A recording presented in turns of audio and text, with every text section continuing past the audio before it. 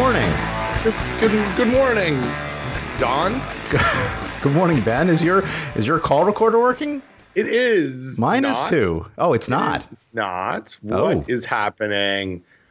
It is here, but it's not recording. I checked it. That's not good. Call recorder. It's grayed out. The little red button's grayed out, Dawn. Uh-oh. Okay. What should we do? Should we go with your version and you throw it in Dropbox for me? That works. Okay, let's do that. We'll live life on the edge. No belt and suspenders. Just a belt or suspenders. Right.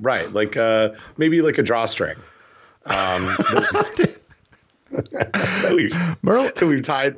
Yeah, we've tied. It's got some elasticity to it. We've tied it off. And if that thing goes, it goes. It's gonna be trouble. What as they say on I think one of those TV morning shows, what's going on in your neck of the woods? You got any rain? Anything going on there? Not yet. So the rain is on its way. I guess it passed through your neck of the woods, and it's on its way to my neck of the woods. There's a little. We had a little rain yesterday, but it wasn't tropical storm rain. And then a little bit of it's dark. It's overcast, and the rain and the wind are coming. Well, I'm going to tell you about your future. Okay, please do. I'm going to be a soothsayer. Okay, as it's known in I think medieval times, and hopefully that's not a problematic term. I don't even know. I might be canceled. I've got to do my research. We had a hurricane come through here late last night. Tropical storm. Well, it was a hurricane. Oh, it was a hurricane? Okay. Yeah. A hurricane? It rocked me like a hurricane. And you are like a hurricane. Both. There's calm in my eye, Ben.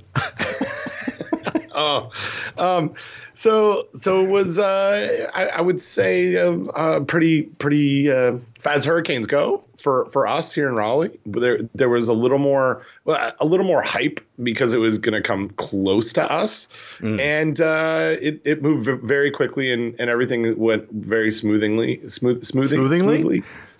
smoothingly.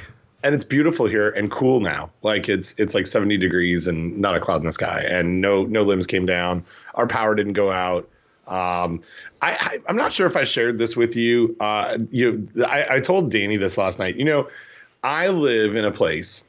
You picked a podcast host who lives in a place who constantly is dealing with some sort of weather event that is not like. I mean, snow for the vast majority of the Northern Hemisphere is not a big deal. Here in North Carolina, I get some snow, I got to cancel a podcast. We get hurricanes. Sometimes the power goes out. I didn't know. I mean, I guess I knew about that before I moved here, but I never really understood it. And now I find myself. So first of all, I told Danny, I had to send you a text last night saying, "Oh, yeah, we're having a hurricane, and I don't know if I'll have power. Hopefully everything's fine." And thought, I've sent multiple texts like this to you. Like, this isn't my first weather event. Sorry, I might have to reschedule the podcast. And Danny said, so does Dawn ever send you texts like that? I'm like, no, because he lives in New Jersey, where if it rains or snows, nothing really happens. It's fine. It's here in North Carolina. It's like a big deal when we get weather. Well, we did have Superstorm Sandy, right. At some point, right? So we do get weather. The power does go out. Sometimes my internet goes out. We've talked about that. We had the power go out, which made my internet go out, and they had to reboot the terminal to fix it. True. But eventually, once I got Verizon on the case, they took care of it. So it's not like it wouldn't ever happen, but yeah. But you're just like in everything else, timing, preparation, content, you're the reliable one. When it comes to weather and the other things, I'm the unreliable one. And this is something that I've just keyed into it. now after 200 and so episodes. It's me, Don. It's me. I'm the unreliable one. So are we the baddies? We might be the baddies. So yeah, well, it's okay. I mean, you want as a podcast co-host, you want someone who's good, but just not as good as you. right. Exactly. Here's the thing. I didn't pick a distinguished professor to do a podcast with. I picked an associate professor who became a professor, so it's fine. It's true. But here's the thing. I thought I was the one. I was the better one. And it turns out I'm not. Well, you never know. My call recorder doesn't work. The little red button's grayed out. But I was on time today. I made coffee. I'm ready.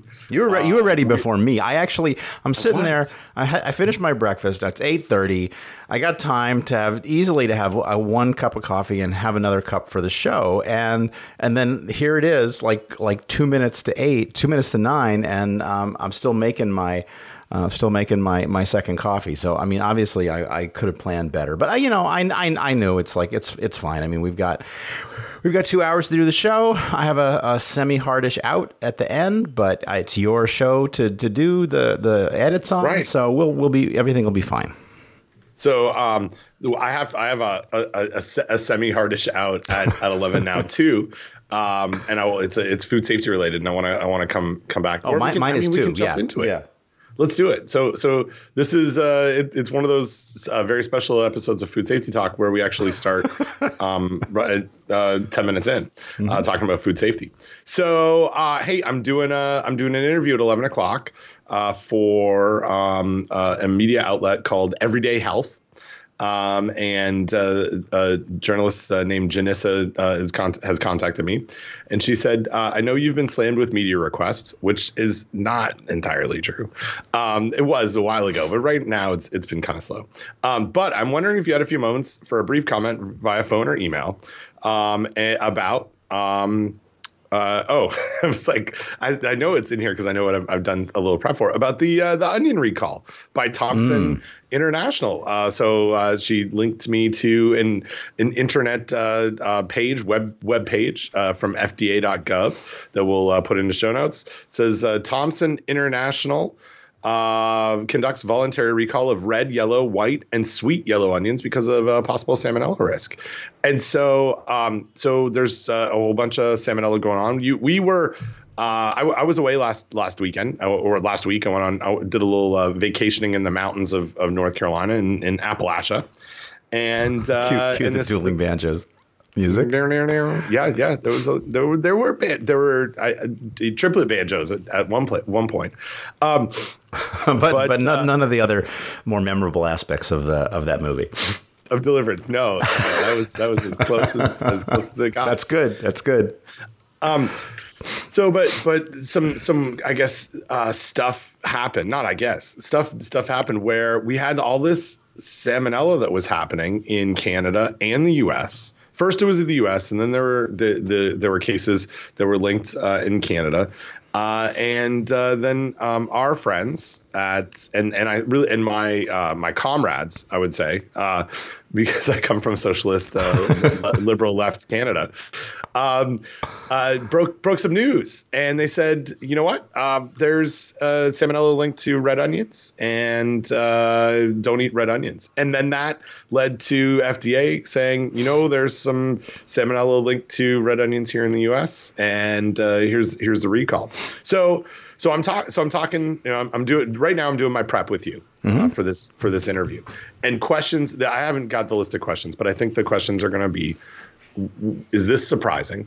Right. So reserve your comments until I list them all. Is this surprising? How does salmonella get into onions? What can we as consumers do about salmonella in my onions?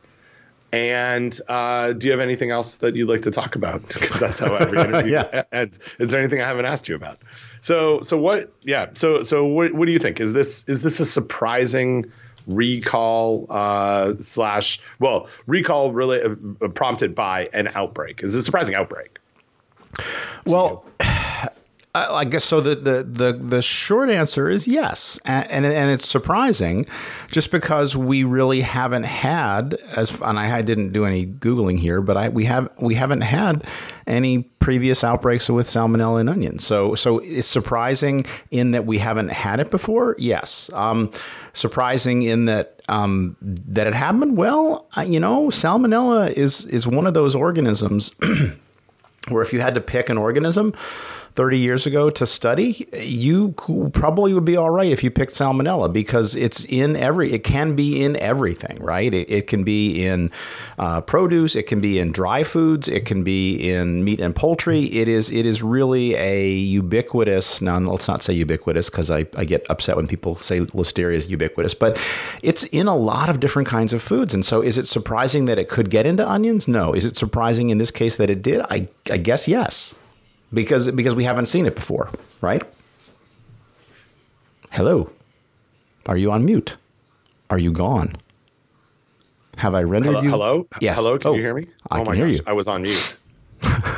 I'm back. Okay. So here's the thing with Skype that we use every 2 weeks. Did you get confused about the buttons again? Oh shit! Yeah, there's a white. It's I hit the white button for the microphone, and then I started talking, and then I thought, oh no, I'm not on mute. Now I'm on mute. Now I'm not on mute. Okay, so yeah, I'm also surprised, and for the exact same reason that you said, it's not the first time we've seen onions linked to a foodborne illness recall or foodborne illness outbreak. I don't know why I'm saying recall so much. And so there was also a Canadian link, an outbreak linked to white onions that were diced at a restaurant in North Bay, Ontario in 2008, 2009, maybe 2008, I think it was. So the story is from 2009 that you just sent me. It is, but the outbreak was from 2008? October. Okay. Yeah, to November. You're correct. That's what made me confused too. Got it. And the reason why, I moved from Canada to the U.S. in late 2008, and I remember this happening while I was in Canada. So it like freaked me out. I was like, no, 2009, that can't be right. Anyway. So outbreak was linked to an onion dicer at one retail outlet, one restaurant that had, according to the outbreak investigation, had never been cleaned or sanitized. And so there was over. Well, why would you? I mean, why would you? Why would you need to clean and sanitize a piece of food processing equipment in your restaurant that touches a ready-to-eat food yeah. that you put on almost every meal that you make at Harvey's, which is a national hamburger chain. Yeah. So, well, and the outbreak investigation said inconsistent cleaning of the onion dicer may have perpetuated the contamination for several days. And so there was some, so that's a thing, right? But that's a totally different onion situation than what we're looking at in this outbreak, where we've got red onions, and that's what the epidemiology has been linked to.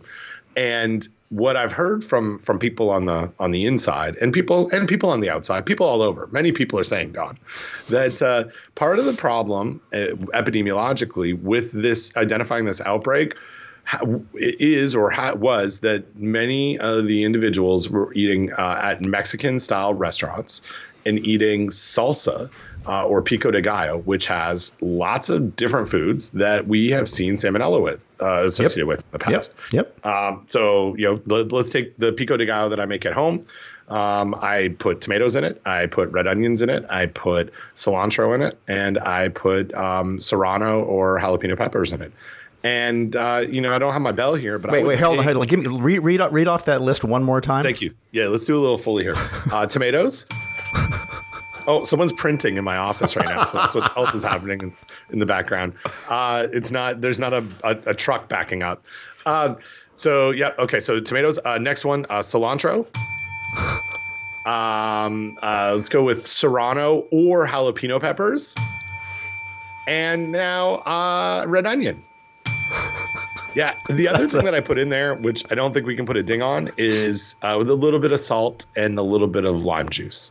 No dings for those. Yep. No dings for those. But that's part of the reason why things get a little messy. We're looking at a common a food dish that's made in lots of different places, made fresh from lots of ingredients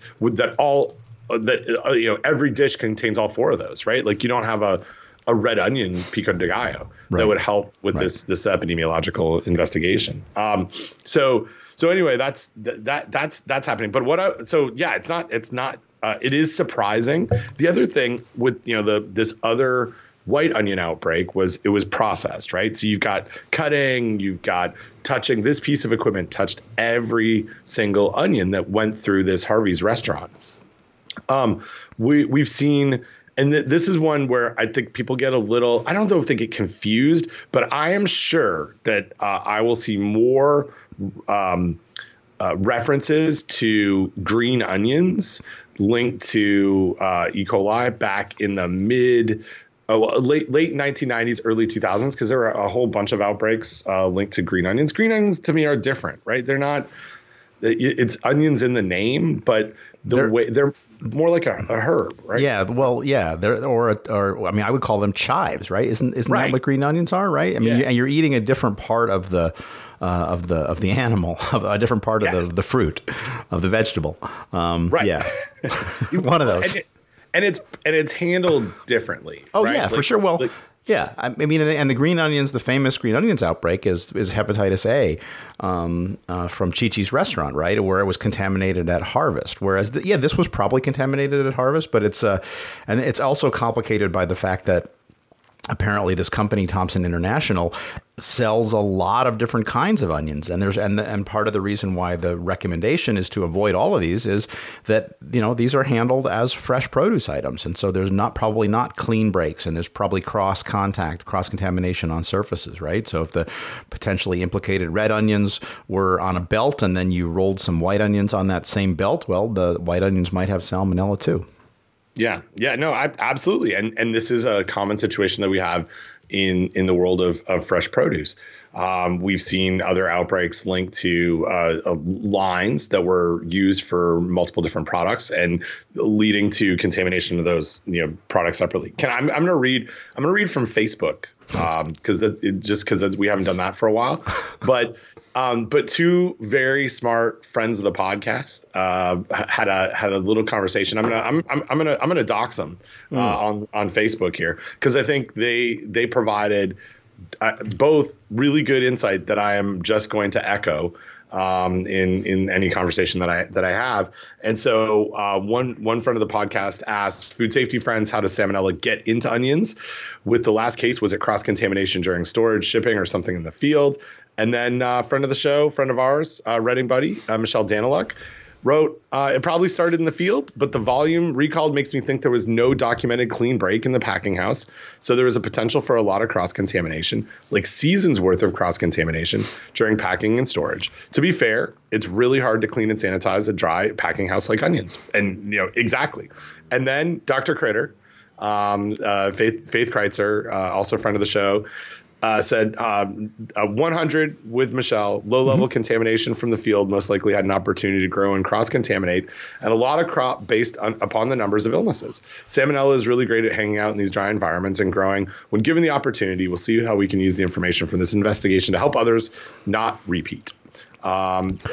So anyway, that's yeah. Yeah, and the only thing I would say is I'm not sure if there was any growth, right? I would agree with everything that Michelle and Faith said, with the exception of Faith's comment about growth. I don't think you have to have growth.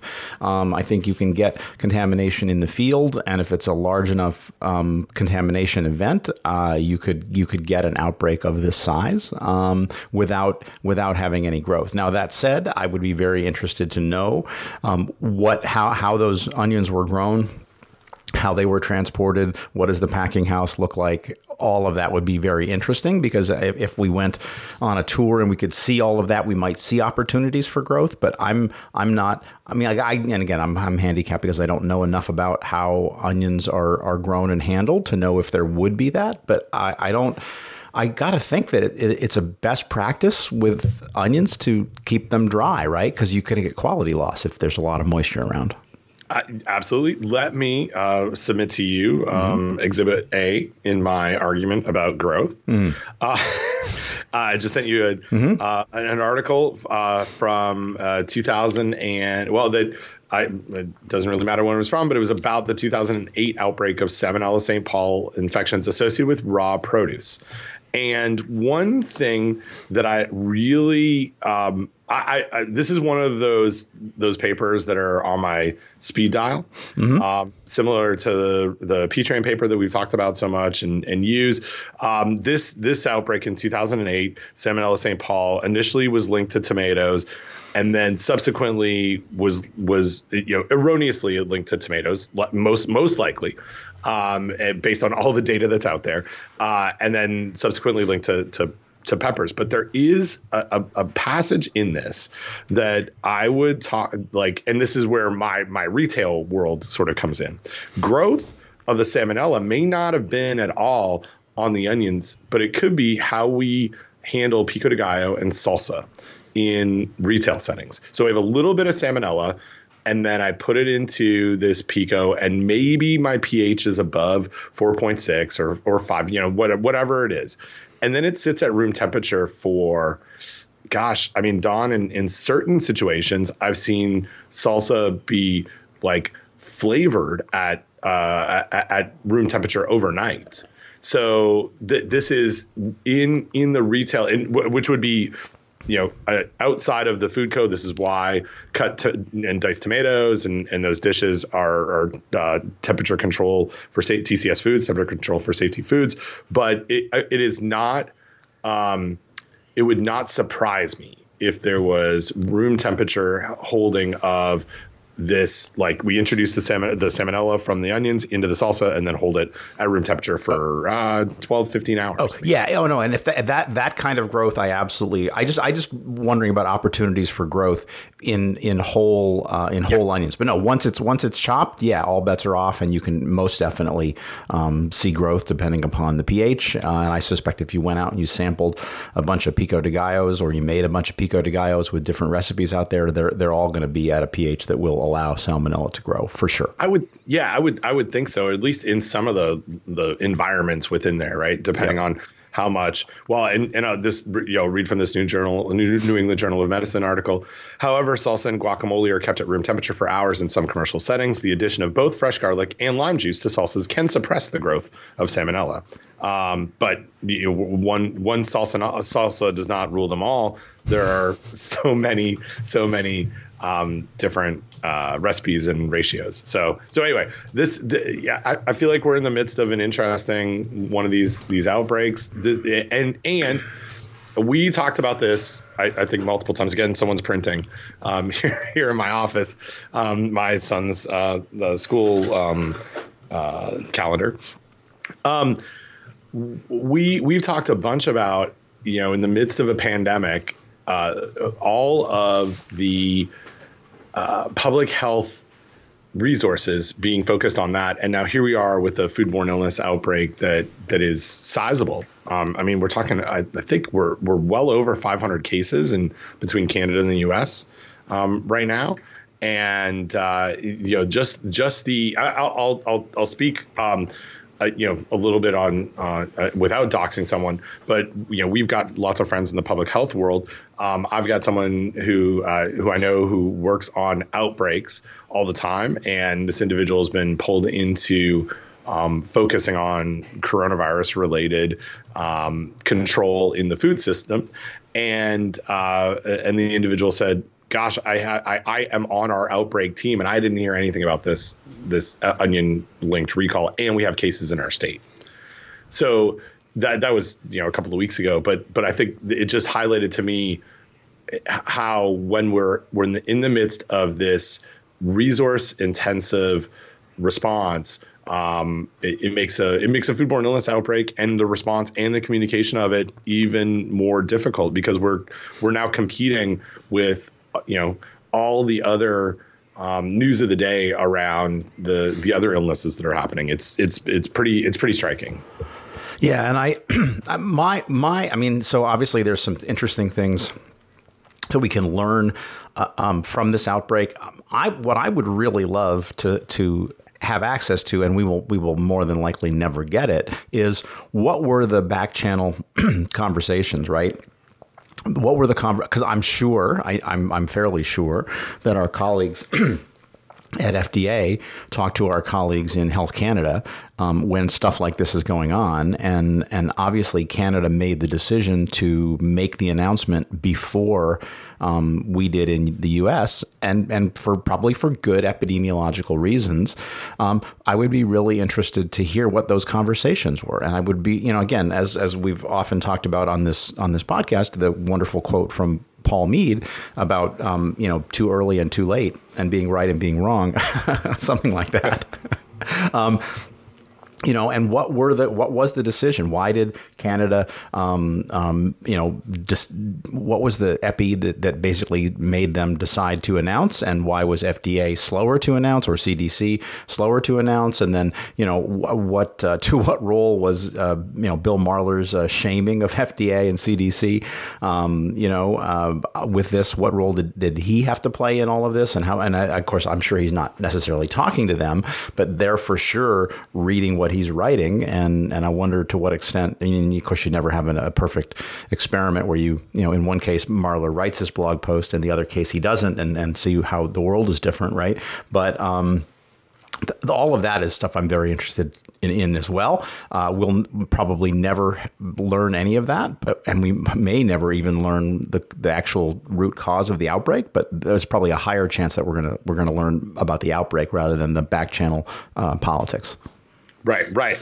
Well, and this is, I wrote about this in a paper a few years ago about going public. You kind of nailed the situation. My assumption is FDA has data that they're looking at. It looks like, and I talked about the Mexican style dishes and salsa being complicating. It looks like it's something that's in there, but we don't know which one it is. And the U.S. has public health and politics go hand in hand, as we've lived for the last right. Like, there's the understatement of the podcast. But as we're currently living, and so FDA and CDC have been, slapped on the wrist for not sharing enough information or getting the tomatoes in 2008 wrong, and that's 12 years ago. But that's still there are still enough people in the food safety world that remember that situation and the economic impact that it had. There's a lot of tomato people that are still really pissed about that, I'm sure. Right. So there's that fallout, right? So we better make sure that we've got it right if we go public with it. And then you've got a couple of situations with romaine lettuce that we've lived through in the last, since 2016 in California, and in Yuma, Arizona, where it was all romaine. Then we, sort of got it to a geographic location where it could have been shipped from during the time period that people started having symptoms. And there was a lot of pushback from the industry and public outcry. And so my guess is, and again, this is not with any sort of data, but my guess is the FDA is a little bit gun shy. Because if you got to have enough justification to go public with this, where Health Canada, Public Health Agency of Canada, doesn't have that same political history in this area, so they go first, right? Oh, we don't care. We don't care how we don't care if we're right or wrong, but we have enough information that we think that we will go public with it. And then, as you said, Marler tweets about it, writes about it, and that maybe pushes our federal agencies to move quicker than they would have been because they were being cautious because of this history. And that entire situation, right? Like what we just talked about for 8 minutes, is not something. That story is tough to tell if you haven't been around it for the last 15 years, right? Like someone who's new in food safety, someone who's a student who started may not have seen all of those, can't connect all those dots of this is why we're making decisions in going forward. And that what they see and certainly what consumers see is that Canada had some information and then they went public, and then the U.S. had some information, and maybe it's the same information, maybe it's different, but then they went public with this announcement. And who knows? Like I agree with you. What those conversations, with the phone calls, what any of the emails, what information was shared? Like I always wonder whether one federal agency shares their epidemiology with another federal agency in another country, saying, "Here's how we're making this decision," and if that how that plays out. So yeah, I'm with you. It is an interesting. It would be a very interesting story to follow from the inside. Yeah, and the other thing I think that has to be weighed, and I'm just looking at the CDC timeline, is like, what's the nature of the food, right? I mean, with romaine, it's got a relatively short shelf life. And so you by the time you decide to do a recall, basically the product may be, eaten or compost or whatever, right? Onions have a longer shelf life. It's not like ice cream or peanut butter or something that has an incredibly long shelf life, where you for sure once you figure it out, you can definitely do some good by recalling those products because they are likely on the market. Onions are somewhere in the middle. I'm not really sure what the shelf life of onions would be, but I've got to suspect that it's longer than romaine lettuce, right? Because these are typically things that are. Now that's another interesting thing too, right? Like. With foods that support the growth, higher temperatures mean faster growth. But with foods like onions that allow the survival, the higher temperatures mean faster inactivation over time, right? And so I'm really, and I don't know, again, what in the distribution chains, how do we handle these onions? Are they at all refrigerated?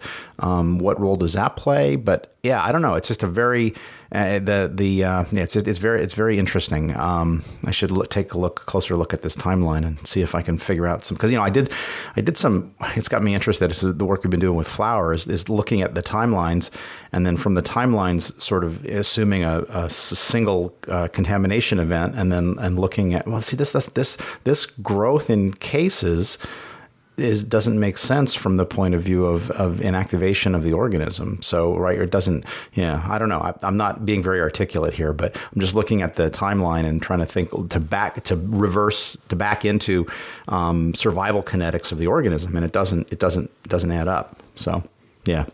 Well, and also, I think we talked about this in the last episode, but I think we've got a real limitation with these timelines right now because of the impacts of coronavirus on the public health infrastructure. Oh, for sure. Right? Like for sure. Right. So we're probably not seeing even illnesses that were the date of illness onset back in early July being reported yet because of backlogs and people doing other things as part of their job. So it's not a complete. We don't have a complete picture yet.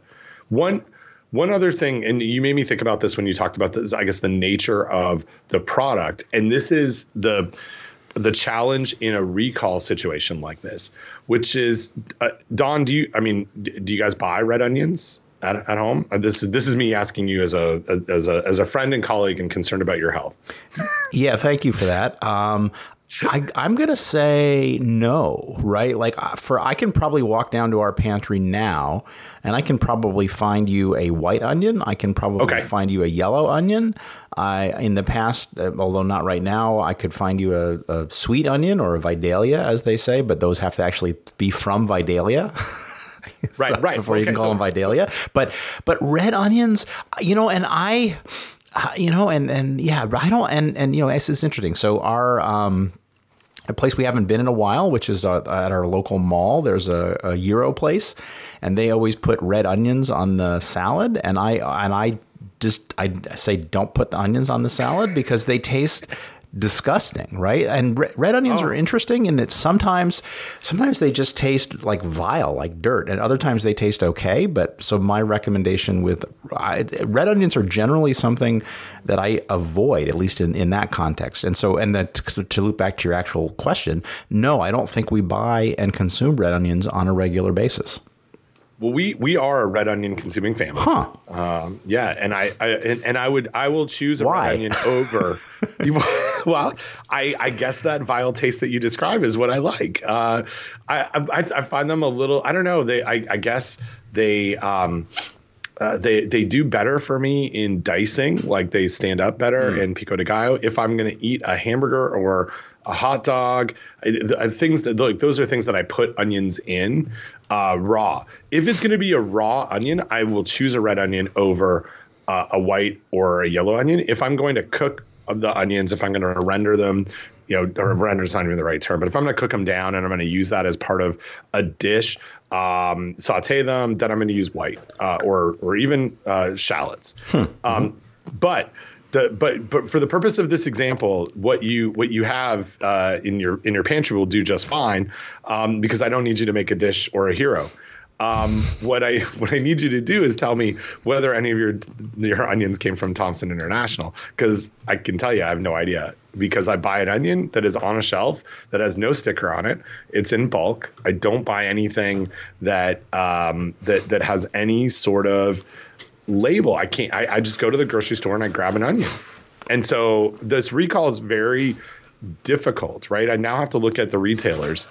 And again, the printing is it's fine. Yeah. So it's good. It's full. Someone's sending me a fax about onions, I guess.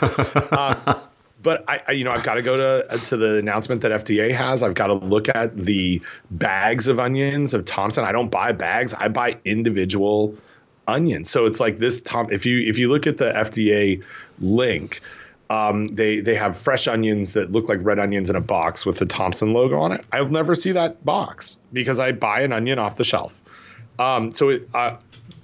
This is it's going to be so it's different from Fresh Express or TNA or Dole. We think about our outbreaks that have been linked to romaine or other lettuce. It's easier because I can see a label on the bag. I know what that looks like. Or at least not even I know what it looks like. I have an opportunity as a consumer to look in my bag or in my fridge for a bag or for a clamshell or a box that has a label. But in my red onions, there's nothing on them.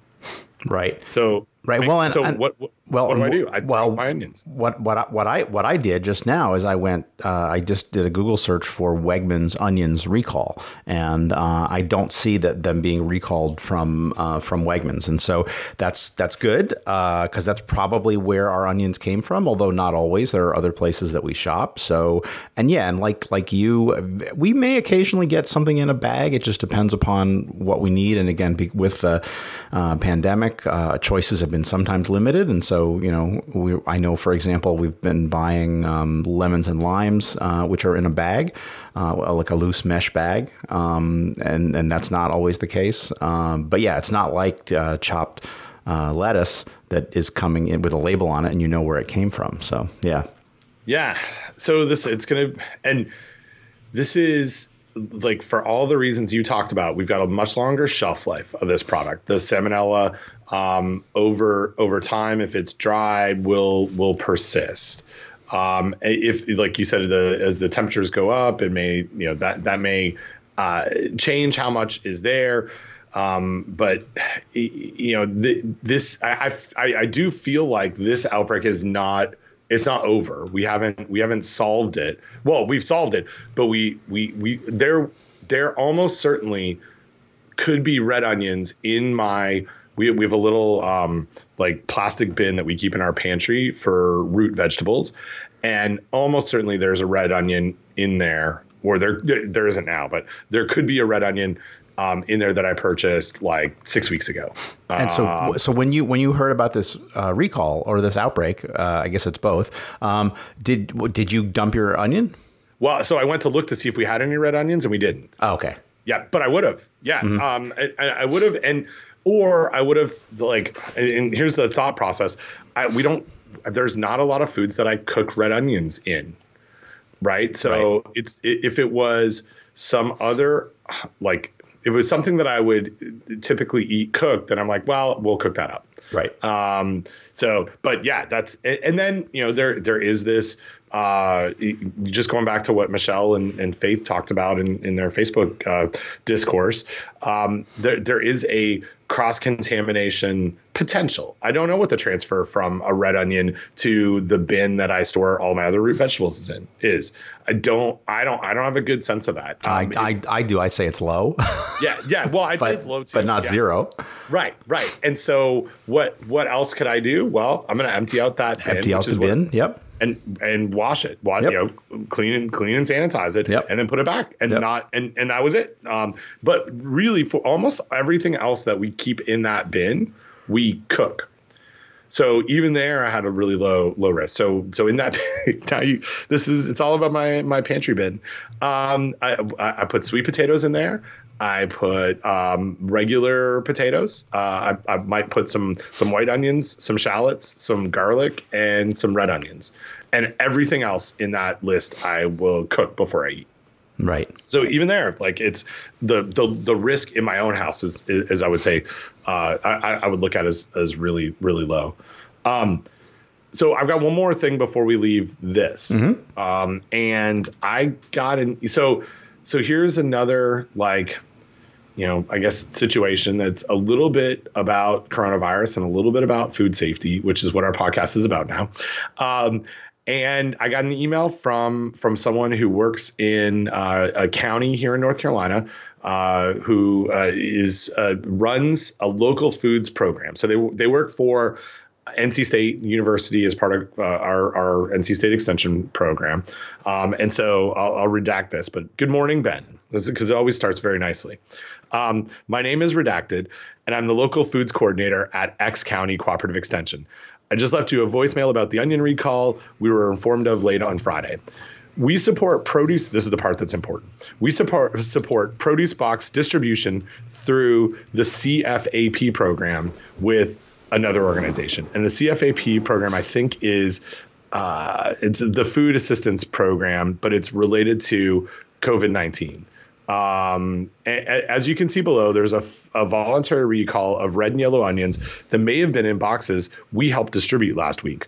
With guidance from this organization and Ward's Produce, which is who they got their onions from, we've reached out to our partners who did the physical distribution last week to inform them on the protocols outlined below so they can inform their community. And so I'll read from the protocols. And this is what came from Ward Produce. To all our valued partners in the USDA Farmers to Families Food Box Program, please read the attached onion recall notice from our Vice President, Joey McNeil. Ward's Produce has been notified of a voluntary recall of red onions today that may be linked to a salmonella outbreak for the entire continental U.S. and Canada. If you are on this email distribution list, you may, and this is in caps, have received some of the onions affected by the recall on your shipment received Tuesday, 7/28, Wednesday, 7/29, Thursday, 7/30, and Friday, 7/31. We've been in contact with the sales agent, Onions 52, out of Syracuse, Utah, and a notice from them is attached detailing the voluntary recall. Out of abundance of caution, we're requesting that if you have any boxes left with those loose pack red onions or 3-pound pack in mesh yellow onions, that you discard all boxes and all contents due to the potential, albeit extremely unlikely, chance of cross-contamination. And then they go say that food safety is their number one thing. Number one priority, blah, blah, blah, blah, blah. So this is that was the information that I got. I was contacted by this agent on yesterday on Monday morning. The recall was announced over the weekend or late Friday. I think the information came out on FDA like Friday after 6 o'clock. And so here's one of the this is not calling out the food assistance program, but one of the things that coronavirus and our current economic situation has done is it's put people who are not handling food all the time into a situation where they're handling food and distributing food for all the right reasons. right? But in a restaurant situation, in a commercial food situation, if information came out on Friday night, someone is usually monitoring this. Like it doesn't, and I would say someone, and there are cases where it's not this, but if this is what you're doing as your full-time job, this raises to a level of urgency that you have information about something that you've got to go do something with it. And now that means contacting people that you've shared this produce with and telling them whether they need to, get rid of it. And some of that happened over the weekend with this individual situation. But when I talked to the agent, she mentioned to me that, she had called some people on Saturday, but hadn't heard back. And so didn't know whether they received her message or what they did with the product. And this is, having an outbreak in the midst of a pandemic, again, is not something that is good. The risk is I think probably pretty low. But if you have an illness that arises because of a delay in information, because the infrastructure isn't built to handle this, that's a problem. That's kind of on us in the food world to address it. So anyway, that was like on the real macro level around this situation, but then right down to what we're dealing with here in my state. And I would assume this example is existing all over the U.S. There are lots of public health folks, extension folks that are distributing food as part of our current assistance program because of our economic situation that was caused by this terrible pandemic. Yeah. It's challenging times. Damn. It makes me sad, Don. Like it makes me I'm going to get emotional here because it makes me sad that we could have, had we like really focused on this in, February and March, maybe we're not dealing with this at the same level right now. I don't know. That's just me. Yeah. Maybe if there's some leadership on this area. Yep. Or if, maybe I hear a vaccine's coming. I hear cases are going down, except if we're testing more than they're going up. That's right. That's what I hear. That's why. And we're doing really good. I hear we're doing better than everyone. Yeah, we're last, which means you're first. So what Ben and I are tangentially referring to is an Axios interview with the person that's in the White House, and it's pretty bad. It's not good. Very bad. Ricky Bobby. Do you know that? You know that movie? No, I don't. Do you? So, Ricky Bobby from Talladega Nights. Oh yes. Character. One of his best quotes, and I'm not sure exactly where this came from, but it's if you're not first, you're last. And if you ain't first, you're last. So if you're last and you're first, or is that this? I heard if you're last, it's the same as your first. But Ricky Bobby wouldn't agree with that at all. We'll have to reach out to Ricky Bobby. Yeah, let's get some follow up with Ricky Bobby. Are we still? If we ain't first, are we last? Anyway, so what do you want to talk? What do you want to talk about? Oh, there's so many directions we could go, Ben. I have no strong opinions here. We could talk about raw butter, which is my phone call at 11. Let's talk about raw butter. Okay, so I don't know too much about this, but basically, this is somebody I've worked with before from Modern Farmer, and they write.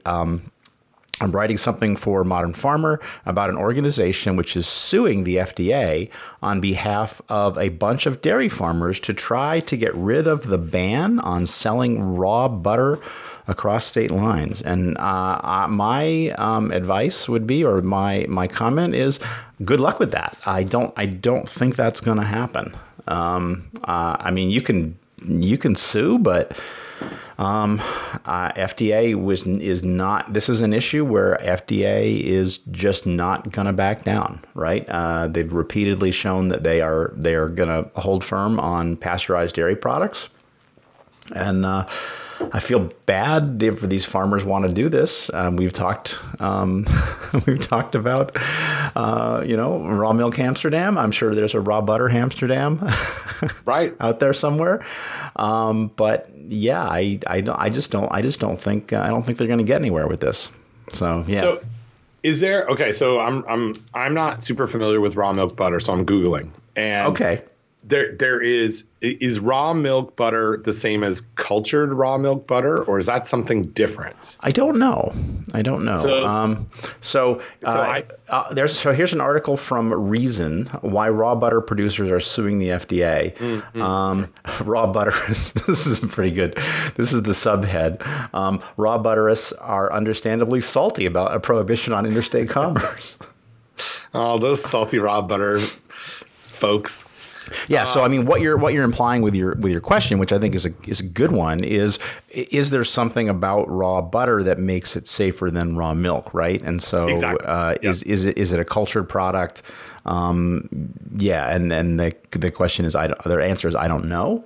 But yes, it's an interesting one, and again, we would need some information, right? More information about what is the lawsuit about, and then also a little bit more information about the safety of cultured raw milk butter. Because I mean, we do have examples of dairy products that are made with raw milk cheeses, for example, where exactly. We know that if we get the fermentation right and we wait long enough, those pathogens, again, much like the pathogens on the onions or in flour, those pathogens will slowly die over time. And you can reduce, not risk-free, but you can certainly manage the risk up front by having healthy cows and good sanitation. And then you manage the risk on the back end by holding the product for 60 days or 90 days. And then you can sell that. So the question is, is it the same with raw milk butter?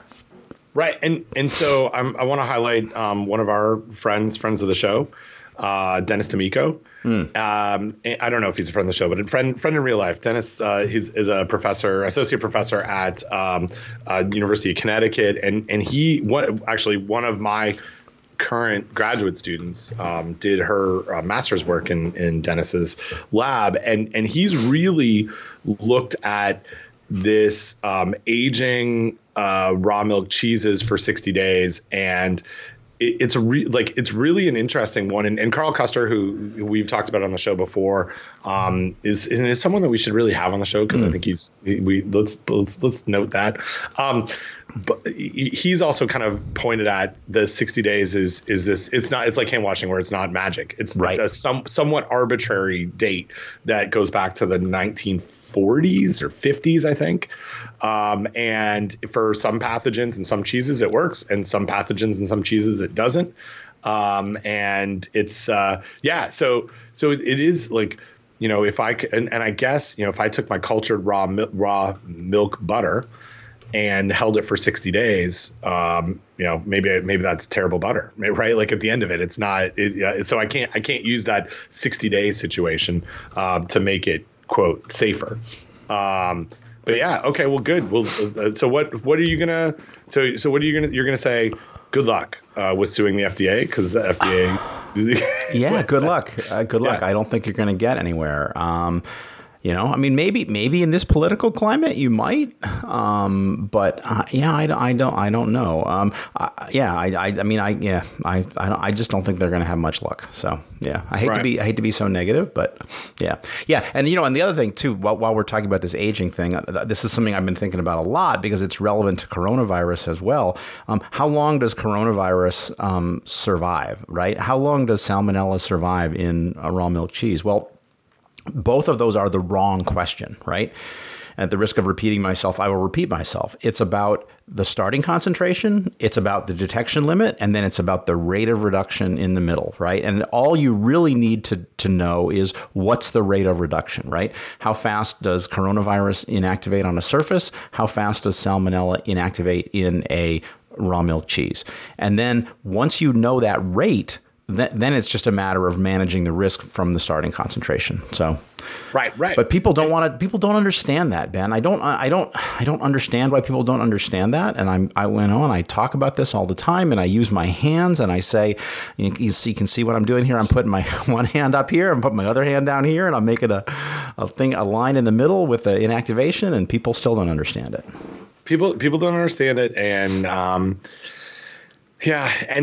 also things that people don't understand that we have challenges around the logarithmic scale, exponential growth, risk, and I'll throw how coronavirus SARS-CoV-2 is transmitted. I think people don't understand that very well. Yep. Hey, so one more thing I would like to talk about, and then maybe it also might be worth doing this on Risky or Not, and this has come up again. I'm not sure why it has come up again, but basically this idea of using methanol in your hand sanitizers is a bad idea. Right. And this is an interview that I did via email because the reporter is in Europe and I didn't want to have a conversation with them at 3 a.m. So I sent an email. The reporter very nicely said, "Oh, just send me an email, answers to my questions." And I said, "I'm happy to do that." And he said he sent me a thank you at 3 o'clock in the morning. Let me ask you these questions, and then I'll give you my answers. How does that sound? Okay, go. Yeah, go ahead. One, how serious is the health risk that hand sanitizer gels containing methanol pose? Oh, it kind of depends on how much you're exposed to and the concentration, but I would say it can be serious. Right. Exactly. And my answer was, I think the health risk is serious enough that the product is being recalled. Right. No, but that's a good answer. Yeah. So if I don't know the answer, I always put it back onto a regulatory agency statement. And it's remarkably hard to find information. And so actually Doug had reached out to me when this story first broke, and I wrote a Barf blog post. And then I said, well, I think I've learned a little bit more since then, and I should really expand on it. And of course, I never did. I dug a little bit deeper in response to this reporter's question, and I found a study from 1931, a toxicology study. Okay, and from that study, where basically what they did was it's really, I'm glad I'm not a toxicologist. They basically took cloth and they soaked it with methanol, and then they taped it onto the bodies of animals and studied what happened to them, which is, I guess, how you'd have to do this. But basically extrapolating from that study, I would say you'd need to be sanitizing your hands 30 times a day.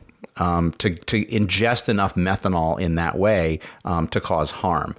But then, and I did link to this article in the original Barf blog post.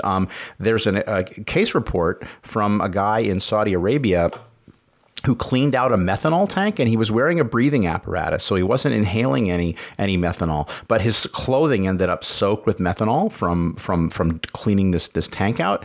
And then he proceeded to walk around on the deck of this tanker to let his clothes just sort of naturally air out, and it took a couple of hours, and he got methanol poisoning from that, right? And so the solution, they noticed it, fortunately, and so they gave the appropriate prophylaxis for methanol poisoning, which is to give the person lots of ethanol, alcohol, to drink, because the alcohol apparently does something with displacing the methanol in some way, and it helps you metabolize it, and the person survived.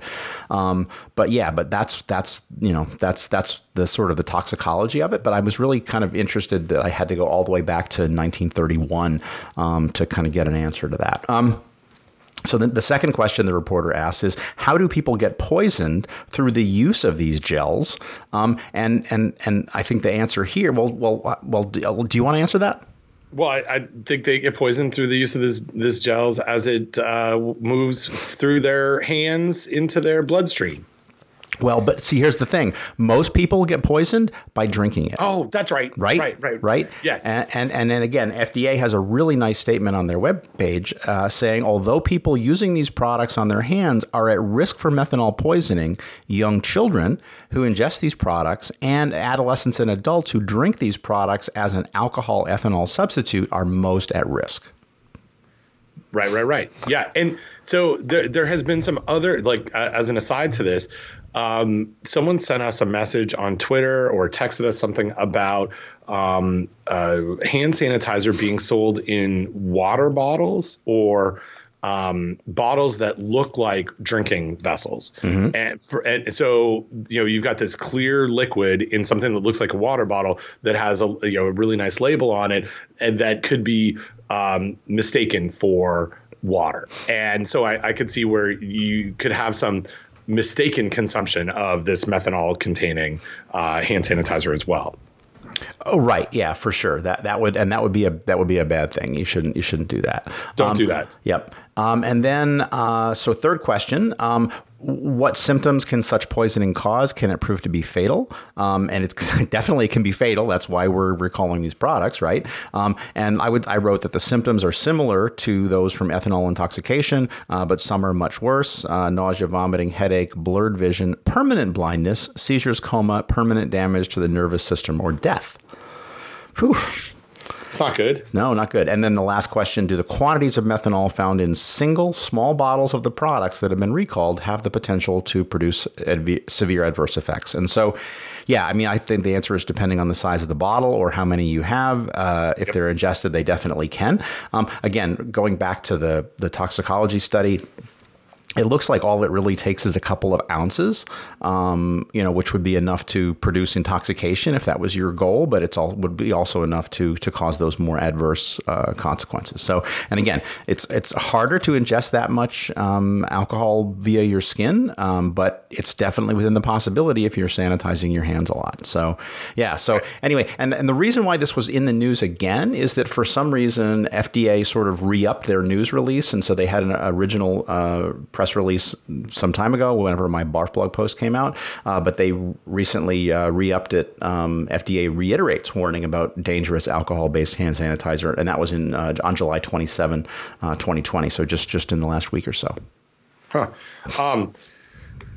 Yeah, and I guess this is another situation. Most of the time we've talked about our we've got friends who are at Gojo. You've done some work with them. We're about to do some work with them. We know we have lots of friends at Ecolab, at other companies like Diversey, who make sanitizers and chemicals. All of a sudden, when you have a shortage, you got all these other players that are getting into it, right? There's a need for sanitizers. And the folks that do it day in, day out are not, they're not able to keep the production up to meet that demand. And then all of a sudden the market gets flooded with just, normal everyday people that are using methanol instead of ethanol in their hand sanitizer. Yeah. And now there's another fallout, right? Like I look forward to the ripple effects of coronavirus in the food industry book. that someone someday will write about this. But this is, it's who would have thought that we would have had this conversation 6 months ago. Yeah. Hey, so I got a couple of always be promoting, right? Mm-hmm. Those are the things that I do. I want to promote a paper that I had published. Okay, go for it. Yeah. So one thing that we have talked about on the podcast that I spent a lot of time doing in a somewhat creepy, but maybe not too creepy way, is watching people cook and make food.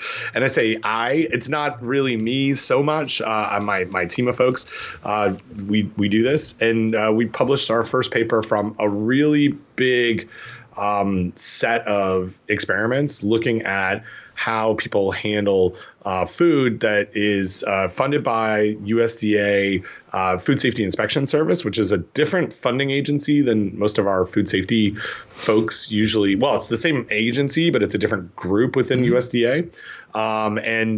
So I've got two colleagues there that we've worked with on this project, Chris Bernstein and Aaron Lavallee. Oh, I thought you were going to say What were you going to say?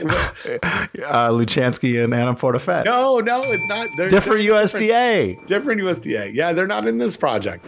And so this, we also work with RTI International. So all other co-authors on this. Wait, that would be RTII. Well, it's RTI Research Triangle Institute. Oh, international. Okay. Yeah.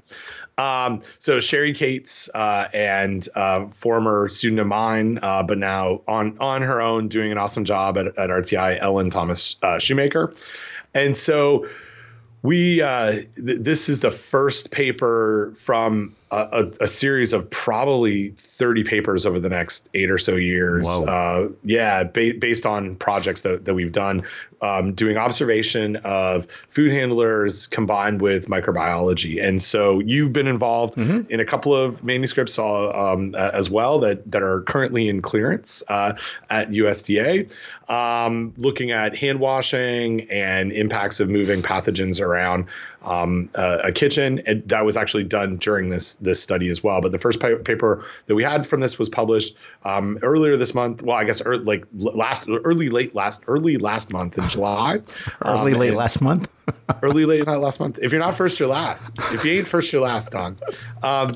An observational study of thermometer use by consumers when preparing ground turkey patties. And so lead author on this is Min Duong. Min did his master's in my group and is now completing a PhD with a friend of the podcast and our friend Renee Boyer at Virginia Tech. And essentially the paper, what we did is we brought a bunch of people into model kitchens, just 383 over the course of a few months. And we asked them to prepare turkey patties. And we wanted to know whether they used a thermometer. And they prepared turkey patties. They also prepared a salad.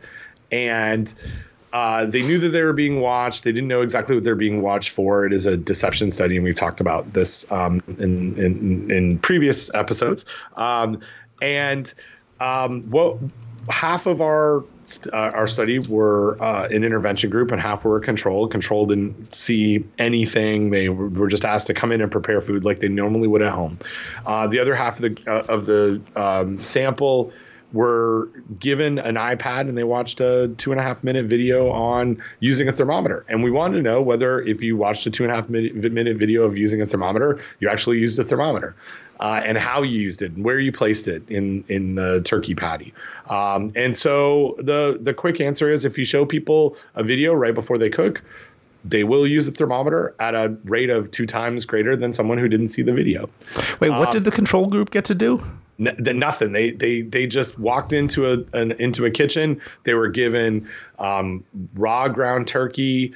They were provided with a recipe and asked to prepare a meal. I think you should have shown them a funny YouTube video. Oh, we should have done that. Because, Ben, it might have been just simply the act of using the iPad made them smarter. Oh, that is entirely possible. Good thing I didn't review your manuscript. Right. You would have highlighted that. So they did not. They didn't get any sort of intervention at all. But what was, and this is not highlighted in this manuscript. It's in another manuscript, but we also incorporated a bacteriophage, MS2, into the ground turkey, and we looked at cross-contamination within the kitchen.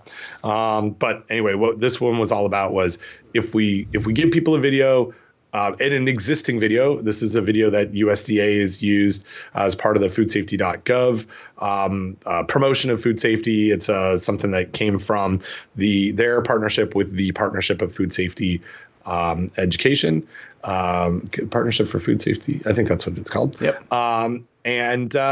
So watch. So here, like, it sounds a little bit, I don't know. It's not silly. We need to do this work. We need to find out if we actually got this information to somebody right when they're making a decision. Does this vehicle work? Right? Just showing someone a video at this time work. The harder part is how do we get them a video at that time? And right. Well, or how do you get them? How do you change behavior long term, so that people are just, through public service announcements or whatever, such that they're just doing this normally. And actually, I'm really intrigued that the control group, 34% of the control group use a thermometer, and 23% of the control group actually put it in the correct place. So that's actually kind of not as bad as I thought, right? Well, and here's the thing. One of the reasons why we picked ground turkey is that we had no observational research or really much in research at all on how consumers handle ground turkey, right? So a lot of our thermometer use information, especially around ground patties or ground meat patties, has been around, hamburgers, has been around beef. And one of the things that's also not in this paper, but is in some work that we're actually to present at the IAFP October online meeting, or not online, or wherever it is that how people view different foods impacts whether they're using a thermometer or not. Because we interviewed individuals afterwards and asked them questions about, okay, and essentially it goes like this: we saw that you used a thermometer when you did this, right? So we've got people watching on video. We want to really have them sort of report back to us what their thought process was. And we heard, that, well, I wouldn't normally do this with a beef hamburger because I'm not worried about those, but turkey, chicken, I worry about salmonella. So I am going to use a thermometer with this. Whoa. And so, so it's really like, I get really excited about this kind of work because a lot of the decisions that we make in risk assessment all the way through to communication is based on our assumption that how people view a specific food is the way that they view all foods. And what we're finding in our research is that's certainly not the case.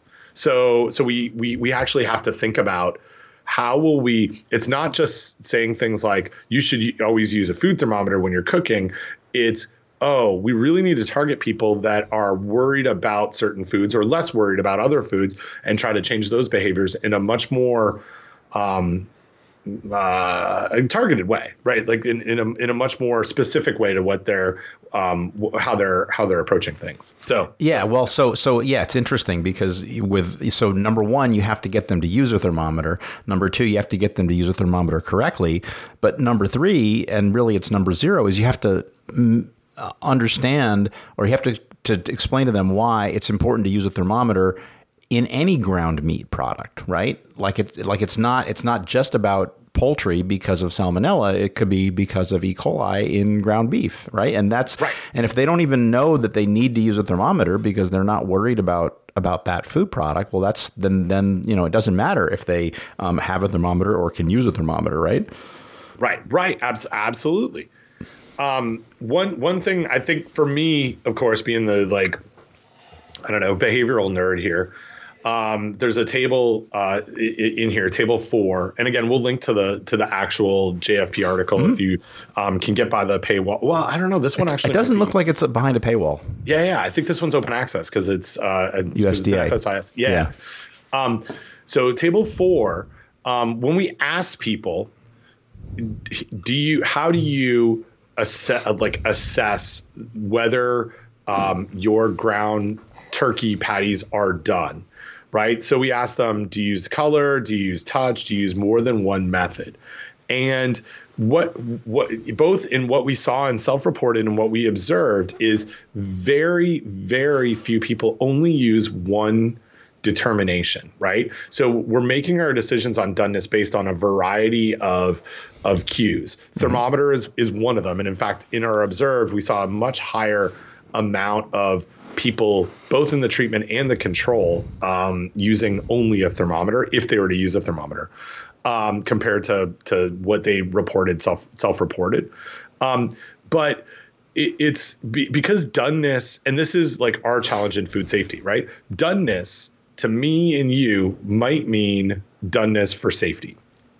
And if we ask people about doneness for safety, they may not be able to parse that out because they're looking at doneness for quality, for palate, for taste, for texture, all of the other things, and for safety. So they're using color, they're using texture, they're looking at the firmness of it, because I don't want to eat a burger that's too squishy, a turkey burger that's too squishy, or a turkey burger that's too brittle or too tough. I want that perfect like amount, and I want to know that it's safe. So these even. I think our messages of, well, the only way to safely know that a burger is done, or a food is done, is to use a thermometer. We really have to recognize that we're combating a situation where people are actually using multiple cues, and not to chastise them for that, but to say, oh, use these multiple cues, but the one that is going to keep you from getting sick is this one. Right. Not to, and I think there's a nuance in the communication, because I think we have really swung the pendulum to only use a thermometer. And what our study is showing is, well, it's, if we want to, that's going to be a very hard behavior to change. Why don't we just recognize that there are other cues, and we need to address them in consort with each other? Yeah, well, stop telling people to not use color, because if the color is important to you for quality reasons, then use that. But yeah, I mean, I think the message is, here's the best one, the only one really for safety, right, is a thermometer. Right, exactly. So anyway, it's one of those exciting papers that I haven't really talked about anywhere, because it's the first one of 5 years worth of work. We're just about to start year 4 this fall, and so we've got it's one of these now we're in the manuscript machine churning of going back a couple of years and making sure that we've cleaned up all the data that we have in hand so we can get that out. And then we're now on to year 2 and year 3 materials and trying to get those out the door. So yeah, we've got this big board of papers, and I think it's somewhere in between 30 and 50 that we'll write over the course of this project. Wow. Yeah. So cool. So there you go. Always be promoting. Excellent. What else is going on with you? What we haven't talked about is jams. Yeah, we should definitely talk about jams so we don't forget. Jamgate. Okay. So here's, let me find, I've got a link up somewhere here. There is a company called Squirrel. Do you know about Squirrel, Don? Is it spelled in a funny way without all the letters? It is, and I'm hoping I'm pronouncing it correctly. It looks like squirrel to me. It's SQIRL, and so that's S as in strawberry, Q as in quills, and then IRL as in real life. So Ben, I don't know if you know this, but Squirrel is a hip cafe which features global-inspired breakfast and lunch fare with homemade jams in a minimalist space. They spelled minimalist with too many letters. But did you know that you can get to a or you can subscribe to a bi-monthly jam club? I did not know that. You get some squirrel jam. You get 6. You can do a couple things.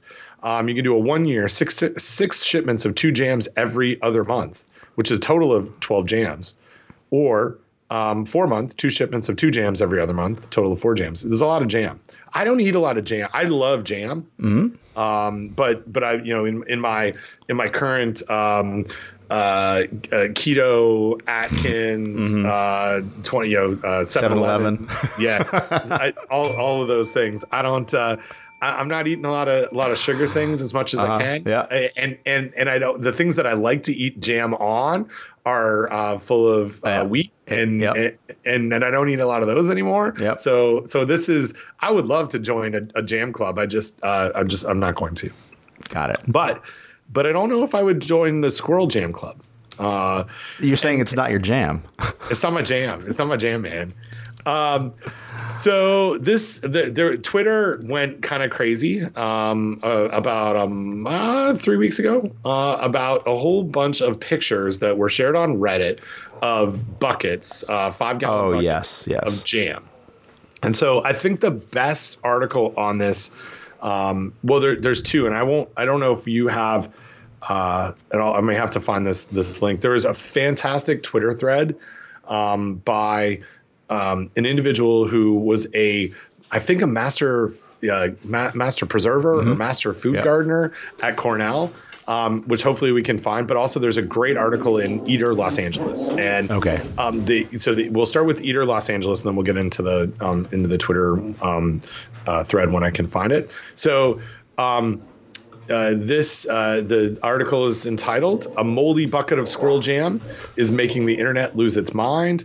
And so nationally known Virgil Village restaurant Squirrel came under fire over the weekend after allegations of questionable food handling practices and mistreated employees found their way to social media. Owner Jessica Cosell spent at least a portion of her weekend defending her mega popular daytime spot, known for its toast, jams, sorrel pesto rice bowls, and long lines, even during the pandemic, from online allegations that the company's well-known jams. God, I just looked at this picture. Blah, blah, blah. Don't. So good, if you're grossed out by mold, do not scroll down. Yeah, scroll down. No, thanks. I'm gonna lose my breakfast here. Nope. An employee from Squirrel shared this photo of the moldy jam from their kitchen. The fact that we were told just to scrape the mold off, and there's a lot of mold on this. Mm-hmm. I wouldn't know, but yes. Yes, yeah. So they do have there was a response on Squirrel's social channels, included a portion of the jam storage area seen below, which there's a lot of jam and lots of plastic buckets. And then I think this is from an Instagram story or an Instagram. It says, "We don't use commercial pectin, sweeteners, or other stabilizers. And to highlight the fruit, we use little added sugar that yields a more natural fruit-forward product." Fruit forward, Don. Fruit forward. We use about half the sugar you'd find in typical supermarket jam. And put simply, a low-sugar jam is more susceptible to the growth of mold. The same types of mold that develop on some cheese, charcuterie, dry-aged beef, and lots of other preserved foods. Degree to disagree. Yeah. Mold, I mean, here's the part that's true. It's all called mold. That's true. They are molds, and molds are found on things, yes. Sometimes with cheeses and charcuterie, I'm actively adding the mold culture or mold spore culture so I can use that mold to create the flavor. In jams, I'm not really doing that. This is true. The statement reads further: all jam production for jarred retail and restaurant is 100% done off-site at our catering kitchen, a California Department of Food and Ag Milk and Dairy Food Safety certified facility. In the past, jam was made on-site at Squirrel, always legally and always labeled accordingly. With bulk jam, the product is poured into containers hot, and this is the fun part, cooled completely, and then stored in the walk-in. With this bulk jam, over time, mold would sometimes develop on the surface that we handled with the guidance of our preservation mentors and experts like Dr. Patrick Halicki, by discarding mold and several inches below the mold, or by discarding containers altogether. Do you know Dr. Patrick Halicki? I don't know Dr. Patrick Halicki. So I also don't know Dr. Patrick Halicki, and I Googled him, and I could not find him. Huh. So I don't know who that is. There is a Dr. Patrick Thomas Hickey, which is a different person who is, I think, at WebMD. But I don't know. I don't know who the Patrick Halicki is. And so maybe he's a mold guy. I don't know. Maybe. Hang on. Don, here we go. Okay. This is real-time follow-up. I'm doing investigative journalism here on the back of investigative journalists. After LA's Squirrel, this is something from Emily Heil. Yep.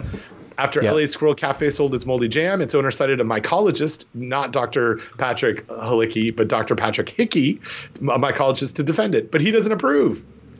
There you go. So that's why I couldn't find him. And I do want to say, in preparation for this episode, I did save. So one of us saved something in Dropbox, and it was from a friend of the show, Dr. Clarified Indian Butter, who sent us actually a link to the Emily Heil WAPO story. So thanks Doc clarified Indian butter. Dr. Clarified Indian butter. At it again. So, reached by phone at Edinburgh, Scotland. Hickey, a mycologist who studies the structure of mold growth, seemed perplexed that Coslow would drop his name. He does not recall ever having met or spoken to her, he said. He did give an interview in 2014 to the BBC in which he suggested that some moldy items found in people's home refrigerators, including jam, would probably be safe to eat with the mold removed. But a commercial operation is far different, he noted in an interview. Yep. Yep. So maybe they were talking about Dr. Patrick Halicki. Not Dr. Patrick Hickey, mycologist, but Dr. Patrick Halicki, noted jamologist. So I mean, here's the situation for me. We've got a retail food setting. One of the things in the food code, and again, California uses a different version of the food code than we use here in North Carolina than you use in New Jersey. But let's just go with the most updated version, the 2017 code, just for consistency. What we're trying to do in all parts of that code is protect food from contamination, including spoilage, including molds. And yes. In certain food situations, mold can be scraped off the top from a low risk standpoint in my home. Right. But I don't have the same expectation that a restaurant is scraping mold off of food and serving it, no matter how fruit forward they are. Yes. And so this. We get involved in jams and preserves and canning things because of the food code, and in certain cases needing variances to the food code to do this. But this one's kind of like, to me, it reading the initial Eater article, which is what I read for preparation and didn't find the WAPO article.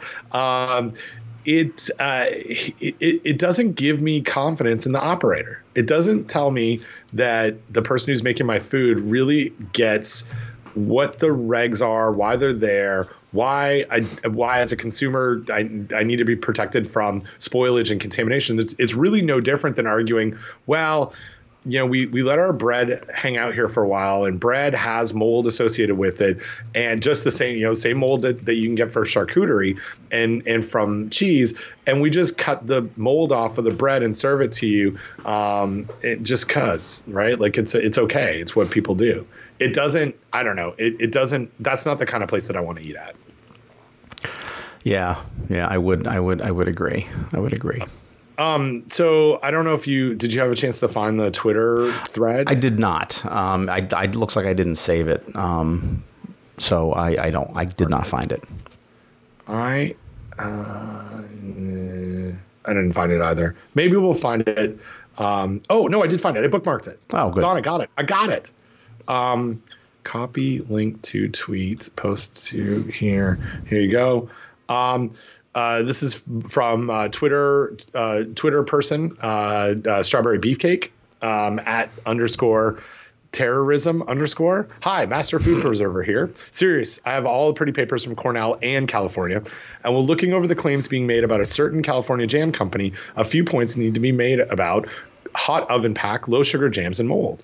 And so the Strawberry Beefcake goes through just a really nice threaded, there's probably 15 threads that I'm not going to read through, but we will link in the show notes, but really highlighting USDA frowning upon the method of hot oven packing for sealing, talking about home food preservations, low sugar jams, and how that can lead to more mold. And yeah, so it's a good Twitter good Twitter read. Yeah. For more information. So and we will link to it in show notes. So two additional points. Their Twitter name is _terroirism. Oh, I'm sorry. Not terrorism, which is a little bit of a play on whatever terroir is. I think it's a fancy food thing.